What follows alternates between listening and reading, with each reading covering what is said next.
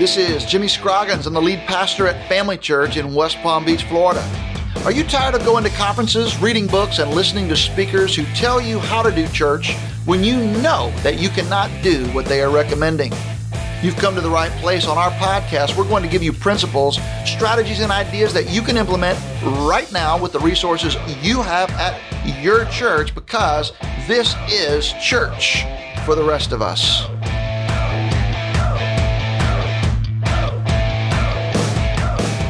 Welcome back to the Church for the Rest of Us podcast. I'm here with my co-host, Leslie Bennett. We're continuing our series of interviews with people who are experts in areas that are crucial to healthy churches of any size. That's right. We decided we wanted to invite some more people into some of the conversations we've been having. Our guest today is a good friend of yours, Jimmy, someone I hear you point people to often, Micah Fries from Brainerd Baptist Church in Chattanooga, Tennessee. So tell our listeners why you wanted to introduce them to Micah. I think Micah is such a clear thinker. I think that he's an excellent preacher, an excellent practitioner, an excellent leader. But what I really love in engaging with Micah is he is thinking clearly about the issues that are driving the decisions that he's making. And to me, knowing the why then drives the what. And so that's why I like to talk to Micah, because he's constantly asking the question, what is the why? Or he's trying to explain to me what the why is. And so I think that's really, really good. That's good. So we're going to talk to him a little bit about why he chose a live preaching model. They do some video, but they chose live preaching like we did. They're doing a similar model to ours, a neighborhood church. So let's go to that interview now.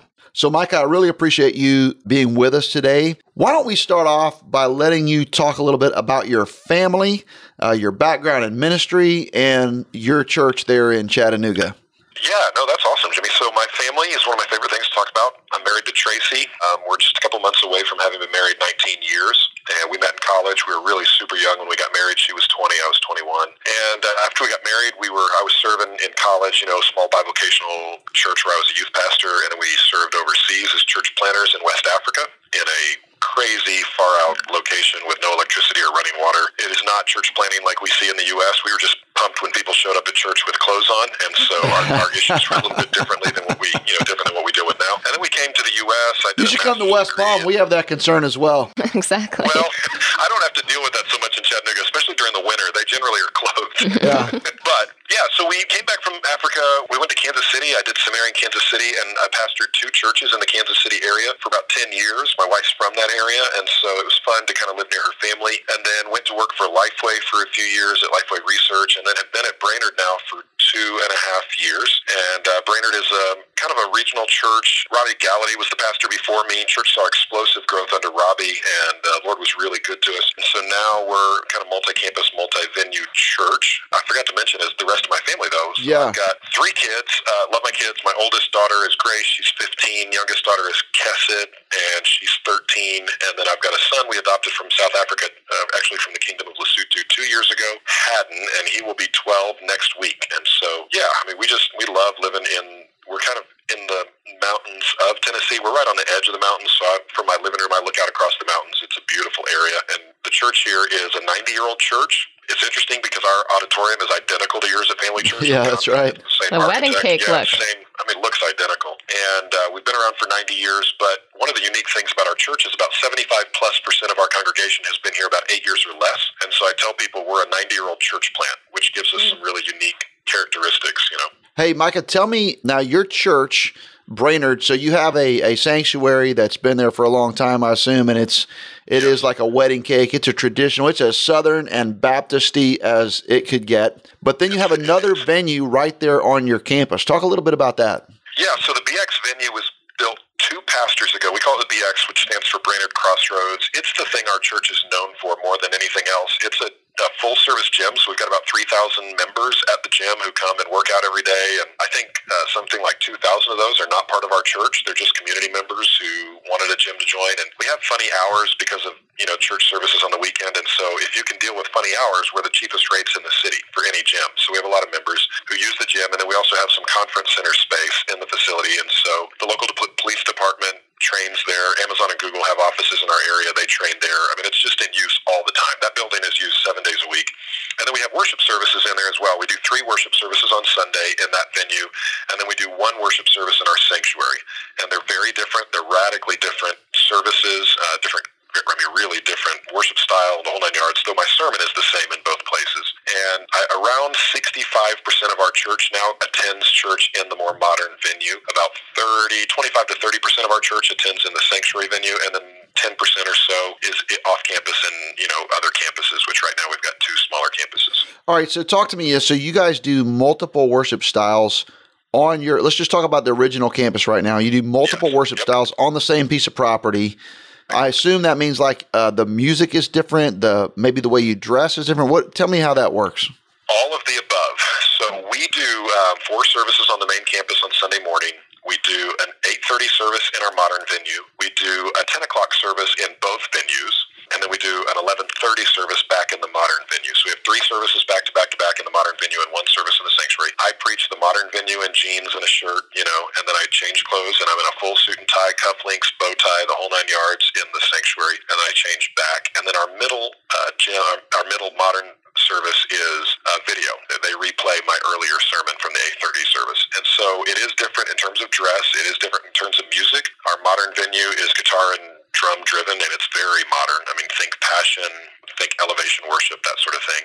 And then our sanctuary venue is, I wouldn't call it traditional, I'd call it choir and orchestra led, because we do a lot of the same songs, but they're done very differently.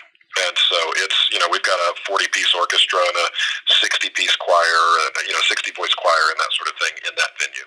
All right, so you do both video and live preaching on the same piece of property every Sunday. Talk to me about how that's received. Talk to me about kind of how you value live preaching versus video. Just kind of some pros and cons. So our conviction is to do live preaching every possible opportunity we can. And so when we have 2 other campuses, they're both live preaching. One is done in Spanish and one is done in English. And we do live preaching in all of our services on the Chattanooga campus with the exception of the 1 video service. And really, we do video because we don't have another option. We did for a little while use a preaching team with multiple preachers. Our folks did not respond to that super well. And so they actually preferred the video. And so we use video there just mostly because it works and it's effective, and I can't be in 2 places at the same time. And so we do video in the 1 service. Our preference would be long-term to do live preaching in every space, and so that's why all of our campuses, we're in the process of launching our next campus. It'll also be live preaching. All of our campuses are live preaching, and we're trying to limit video as much as we can. We don't think video is bad. We just think live preaching is best if possible. And so we're doing both, and we do the video out of convenience and because it seems to help us just because of a scheduling issue. Yeah, because it works. The thing about our facility, we're really landlocked, and so we don't have a big worship space. I mean, our sanctuary holds 850, and our modern venue holds 615.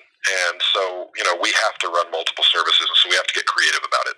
So, Micah, what's the inside of that? Like, how do you make that work across your campuses and with your campus pastors and your worship teams? Do you all collaborate on the planning part of it? So Family Church is our guru. We do look to you guys a lot. But I didn't know that. Wow. So when it comes to the music, we are very similar to what Family Church does. We have a pool of songs to choose from. We have a primary worship leader who oversees all the worship leaders. He dictates about 60% of the songs that are done across all of our campuses, and then the other 30 or 40%, each campus pastor has the flexibility and freedom to choose what they want. And then as far as preaching, we do preaching in collaboration, sermon prep in collaboration, and so that includes all of our languages that are spoken in the preaching. We're all in it together, and so our sermon prep is multilingual, multi-ethnic, and multi-generational. And what we do is we plan out our sermons, usually in August of the previous year. We plan them out a year in advance. And then we have one of our staff members who is a campus pastor and is also what we call our preaching pastor, who oversees the preaching ministry of the church. And he helps get the legwork done for our sermon prep each week. And then we come in on a Monday and we spend an hour and a half together as a group. And we try and come out of that meeting with 2 things. What's the main point of the text? And so that's basically the 1 point of the sermon. And what's our sermon outline? How are we going to prove that point? And so when we walk out with that, we put that in a Google Doc. Everybody who is a preacher has access to that Google Doc, and we're all jumping in and out of it over the next 2 to 3 days, adding content. I get the final say. Since I'm the senior pastor, by Thursday night, it's completely done. And I've said, yes, this is how the sermon outline is going to look. We use an expanded outline, and then each one of those campus pastors can take that outline, they can tweak it with local illustrations, or if there's applications that they could do in their venue that's a little bit better than a different venue, they're allowed to do that. So they have flexibility to change it. The primary content of the message, the outline, the main point of the sermon is identical among all the campuses and venues. All All right, so talk to me about your other campuses. So I know you have the 2 venues on your original campus. You have your sanctuary, your traditional one, plus the BX, where you have 3 services, 2 live and 1 by video. What else do you have going on? We have what we call our East Ridge campus, which is Brainerd Espanol, and so it's a Spanish-speaking campus. There's probably going to come a day when we also put an Anglo-English-speaking campus or service in that venue, but right now it's exclusively a Spanish-speaking campus. And then we have what we call Brainerd North Georgia, which was our newest campus that we launched in August of this past year, and it's just across the state line. Chattanooga sits right at the intersection of Georgia, Alabama, and Tennessee, and so we had about 30% of our people who were coming across the state line from Georgia. I actually live in Georgia, and so we put a campus over there, and we're running about 235 since we launched it in August. Our goal for our campuses, we're a little different than a lot of churches. We're not trying to grow massive campuses. We think 300 is probably a really sweet spot if we can be around 300 for our campuses. We'd like for them to be there. If they get bigger, that's awesome, but we'd love for them to long-term be around 300, and so we have a campus pastor there, and then we're in process of planting a downtown campus. We've been really effective at reaching a lot of college students, and they come from 7 colleges and universities, but the primary one they come from is in downtown Chattanooga, and so we want to put a campus right across the street so that it's walkable from the university in downtown, and that's what we're working to right now. All right, so is your Spanish campus, you have your own building, they have their own facility? They do. They met as just a service on what would be our original campus for a long time. And then we were given, about 2 years ago, we were given a church that was down to about 7 people, and they were meeting in the fellowship hall and renting out their sanctuary to a Prosperity Gospel church to pay the bills. They came to us and asked if we'd be interested in taking over the facility, and so we did. We had to put in a little bit of money to renovate it, and we moved our Spanish congregation over there, and they immediately started growing when we moved them into their own facility. And so we're doing ministry all week long there in Spanish now at that campus. And this is all the last 2.5 years, Micah, that you started planting the campuses other than the original BX venue? Yes, that's all in the last 24 months. I think that's correct. All right. What kind of venue do you have for your campus in Georgia? It is, so our BX venue is the model for our modern venue here on the Chattanooga campus, our original campus. That's the model for our campuses that we're developing. They look just like this. In fact, we had one of our members whose brother lives near North Georgia who called his brother up and said, hey, if I go to church with you tomorrow, will you go? And it's about 4 weeks ago. He said, yeah, and so they attended. He wrote us back. He said, I was blown away. Other than the fact that it's smaller than our modern venue, he said, I felt like it was exactly the same. He said, from the way I was greeted when I walked in the door, the graphics, the music we sang, he said, I felt like I was just in Brainerd. It's just a smaller version. And so it was another example of a church that had split a couple of times and came to us. They were running about 40 people and said, hey, we want to talk to you about becoming part of the Brainerd family. And so we shut it down for about 3 or 4 months in the summer, and that church ceased to be, and we renovated the property, repaved the parking lot, some of those things. The building was only 17 years old, so it was in pretty good shape. We just had to do a little bit to it, and then we relaunched as Brainerd North Georgia. The beauty is, as far as we can tell, we've retained every one of those 40 people who are a part of the original church. That's amazing. 6 months down the road, they all stayed at that campus as a member of Brainerd North Georgia, and so we sent about 100 people. There were 40 already there. We sent 100 new people, and then we've added about 100 more people since that happened, since we launched. All right, so Micah, before we talk kind of to our listeners about some very practical things, we don't like to talk a lot about numbers on Church for the Rest of Us, but I want them to hear how accessible all of this is. So if you could just go us through like a good, strong Sunday, but not Easter, how many people would be at East Ridge in Espanol? At East Ridge is going to be 70, 75 people in our Spanish. And then you have 240 or whatever in Georgia. That's correct. Then how many, break down the 4 services you have on your original campus. So our sanctuary venue, we will run about 550. Mm-hmm. Our early modern venue will run about 400. Mm-hmm. Our video in the middle modern service will run about 2 to 250, and then our late service runs 550 to 600. Our final modern service runs 550 to 600. All right, so the reason I want everybody to hear this is like sometimes you hear about Micah Fries, you see him speak everywhere, he's a published author, and you could think, all this is so inaccessible. It's really not inaccessible. These are the size buildings and churches that many of our listeners could actually have access to. And so I just want to ask you, Micah, maybe you could speak into the lives of the pastors that are listening to this. What are some considerations that they ought to be thinking about if they think their church is ready to go multi-site? What would be some things you would say, hey, guys, here's some things you ought to be thinking about? First, I want to say, let me echo what you just said, Jimmy. It is accessible. I mean, our East Ridge venue seats 200 people. Our North Georgia venue seats 250 or 300. So, I mean, these are not large facilities. It's also not that expensive. We found that cost per person, the campuses are radically dramatically less expensive than our current one. Now, our budgets are very thin at the campuses. I mean, we run really, really thin, tight budgets because we want them to be financially viable really quickly. But we launched our North Georgia campus in August, and it's already paying all of its bills and contributing back to the total church budget, above and beyond paying its bills. And so, first, it's accessible. It's not scary, and it doesn't have to be huge. We don't anticipate our campuses, like I said, most of them being 300 in attendance, so that's not hard. I would say first, though, you've got to know what you're trying to accomplish with multi-site. So we're doing it because our campus is completely landlocked, and we think we can grow maybe another 20% on our original campus, and then we are completely stuck. So we had multiple options. Either we sell the whole campus and build a new one, but when we looked at the per square foot dollar cost to do that, it was an unbelievable and I think almost ungodly cost. We just thought there's no way we can justify it. Yeah, not accessible. Right. Yeah, it's not accessible. I mean, not to mention, we've been on this street corner for 90 years. That means something to me. Man, I want to be on this street corner for another 90 years. And so, but at the same time, we want to reach 1% of our metro. And 1% of our metro, that's a pretty significant number. So we began asking the question, reverse engineering, what that 1% number is when we look backwards. How do we get the people into our church? Well, we're going to have to provide other opportunities for them to gather and worship outside of our main venue, our original space. And so that's what we knew. We knew why we were doing multi-site. We weren't just doing it because everybody else was doing it.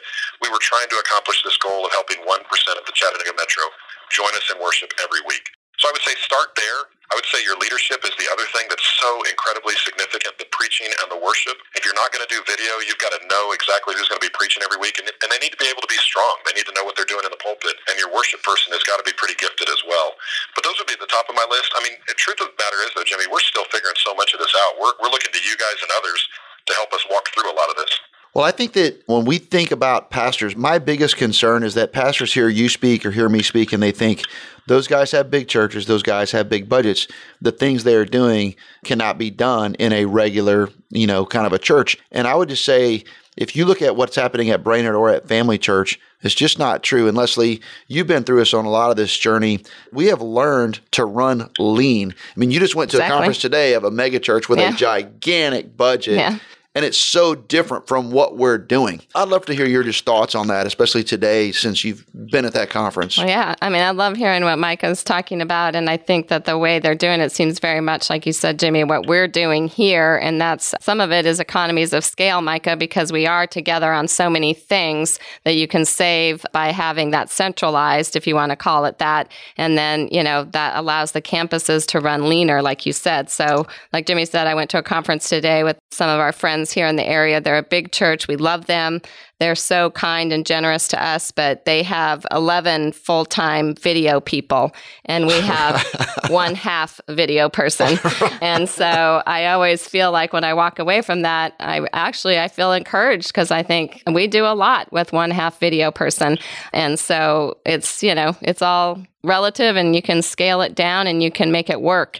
With the neighborhood church is what we call it. Sounds very similar to what you're doing. We use that exact same language. We call it a collection of neighborhood churches, just like you guys do. And that's really, we want to our ultimate goal is that within a few years, if you're anywhere in the Chattanooga region, you'll be within 10 to 15 minutes of a Brainerd campus. Mm-hmm. And so basically it allows you to have a Brainerd representation in your neighborhood. And Brainerd's name is really, we've got a great name in the city. And so when we were thinking about even what do we call the campuses, that's why we kept the Brainerd name, because it means something. And when we move into a neighborhood and we put up a sign and it says Brainerd, it gives us validity in the neighborhood and allows people to have interest in what we're trying to do. Well, Mike, I'm so grateful for you sharing with us and sharing your story, sharing about your church and how you guys are doing this at Brainerd and making it all happen. I do want to give you a moment, though, because you have a couple of things going on I want our listeners to be aware of. One, tell us about your podcast over at EST. Yeah, so I host something called the EST podcast, the Established Church Podcast. We've been doing this for a couple of years. It's basically established church leaders talking about established church issues. So what are the things you deal with? Everything from how do you select life group or Sunday school leaders to how do you think through the budget. It's just stuff that those of us who lead established churches deal with all the time. I co-host it with Sam Rayner, who's over in Bradenton, Florida, and Josh King, who's in Conway, Arkansas. We've all been doing this for 10 to now almost 20 years for me. And we'd love for folks to drop by and pay attention to the podcast. Hopefully it's helpful. Yeah, I commend it to you. And then you have a really, really cool book coming out. Talk to our listeners about that. Yeah, it just came out. It's called Islam in North America. It's how to love your Muslim neighbors. My friend Keith Whitfield, who's a vice president of the Southeastern Seminary, he and I were talking, and we were just deeply concerned that there was a lot of anger and angst toward Muslims in North America, and yet not a lot of truth sort of being understood. And so how do we help people to know what's right? And then how do we equip them with some basic tools to help engage their North American Muslim neighbors with the gospel? And that's what we hope the book does. I wrote a chapter, Keith wrote a chapter, he and I edited the book, and then it's got folks that we would know. Ed Stetzer, Bob Roberts wrote in it, Afshin Ziafat. But beyond that, there may be some folks you won't know who are former Muslims who came to Christ and are now, working around the country. And so I think it's helpful. We're also partnering with the North American Mission Board to host Islam in North America conference in May that we'll be doing live, and we'll also be following up with being able to check it out on video in just a little bit. After the conference is over, you'll be able to kind of get the video as well. So hopefully it's helpful. Micah, thanks so much for being with us today. It means a lot, and I love that you brought up the Southeastern Baptist Theological Seminary because it is your alma mater, and it is a sponsor for this year's Sharper Conference, which we are hosting here at Family Church in West Palm Beach. I know Micah and his whole team came last year. We loved having them with us. We would love to meet you and your team on March the 7th. Register today at sharperconference.com. Thank you so much for joining us on today's podcast. I'd love for you to follow me on Twitter at Jimmy Scroggins, or check out FamilyChurchNetwork.com to chime in on our blog. We want your feedback on today's podcast. Plus, we want to know what you are doing because we want to learn from you too. Hey, until next time, this is Jimmy Scroggins, and you've been listening to Church for the Rest of Us.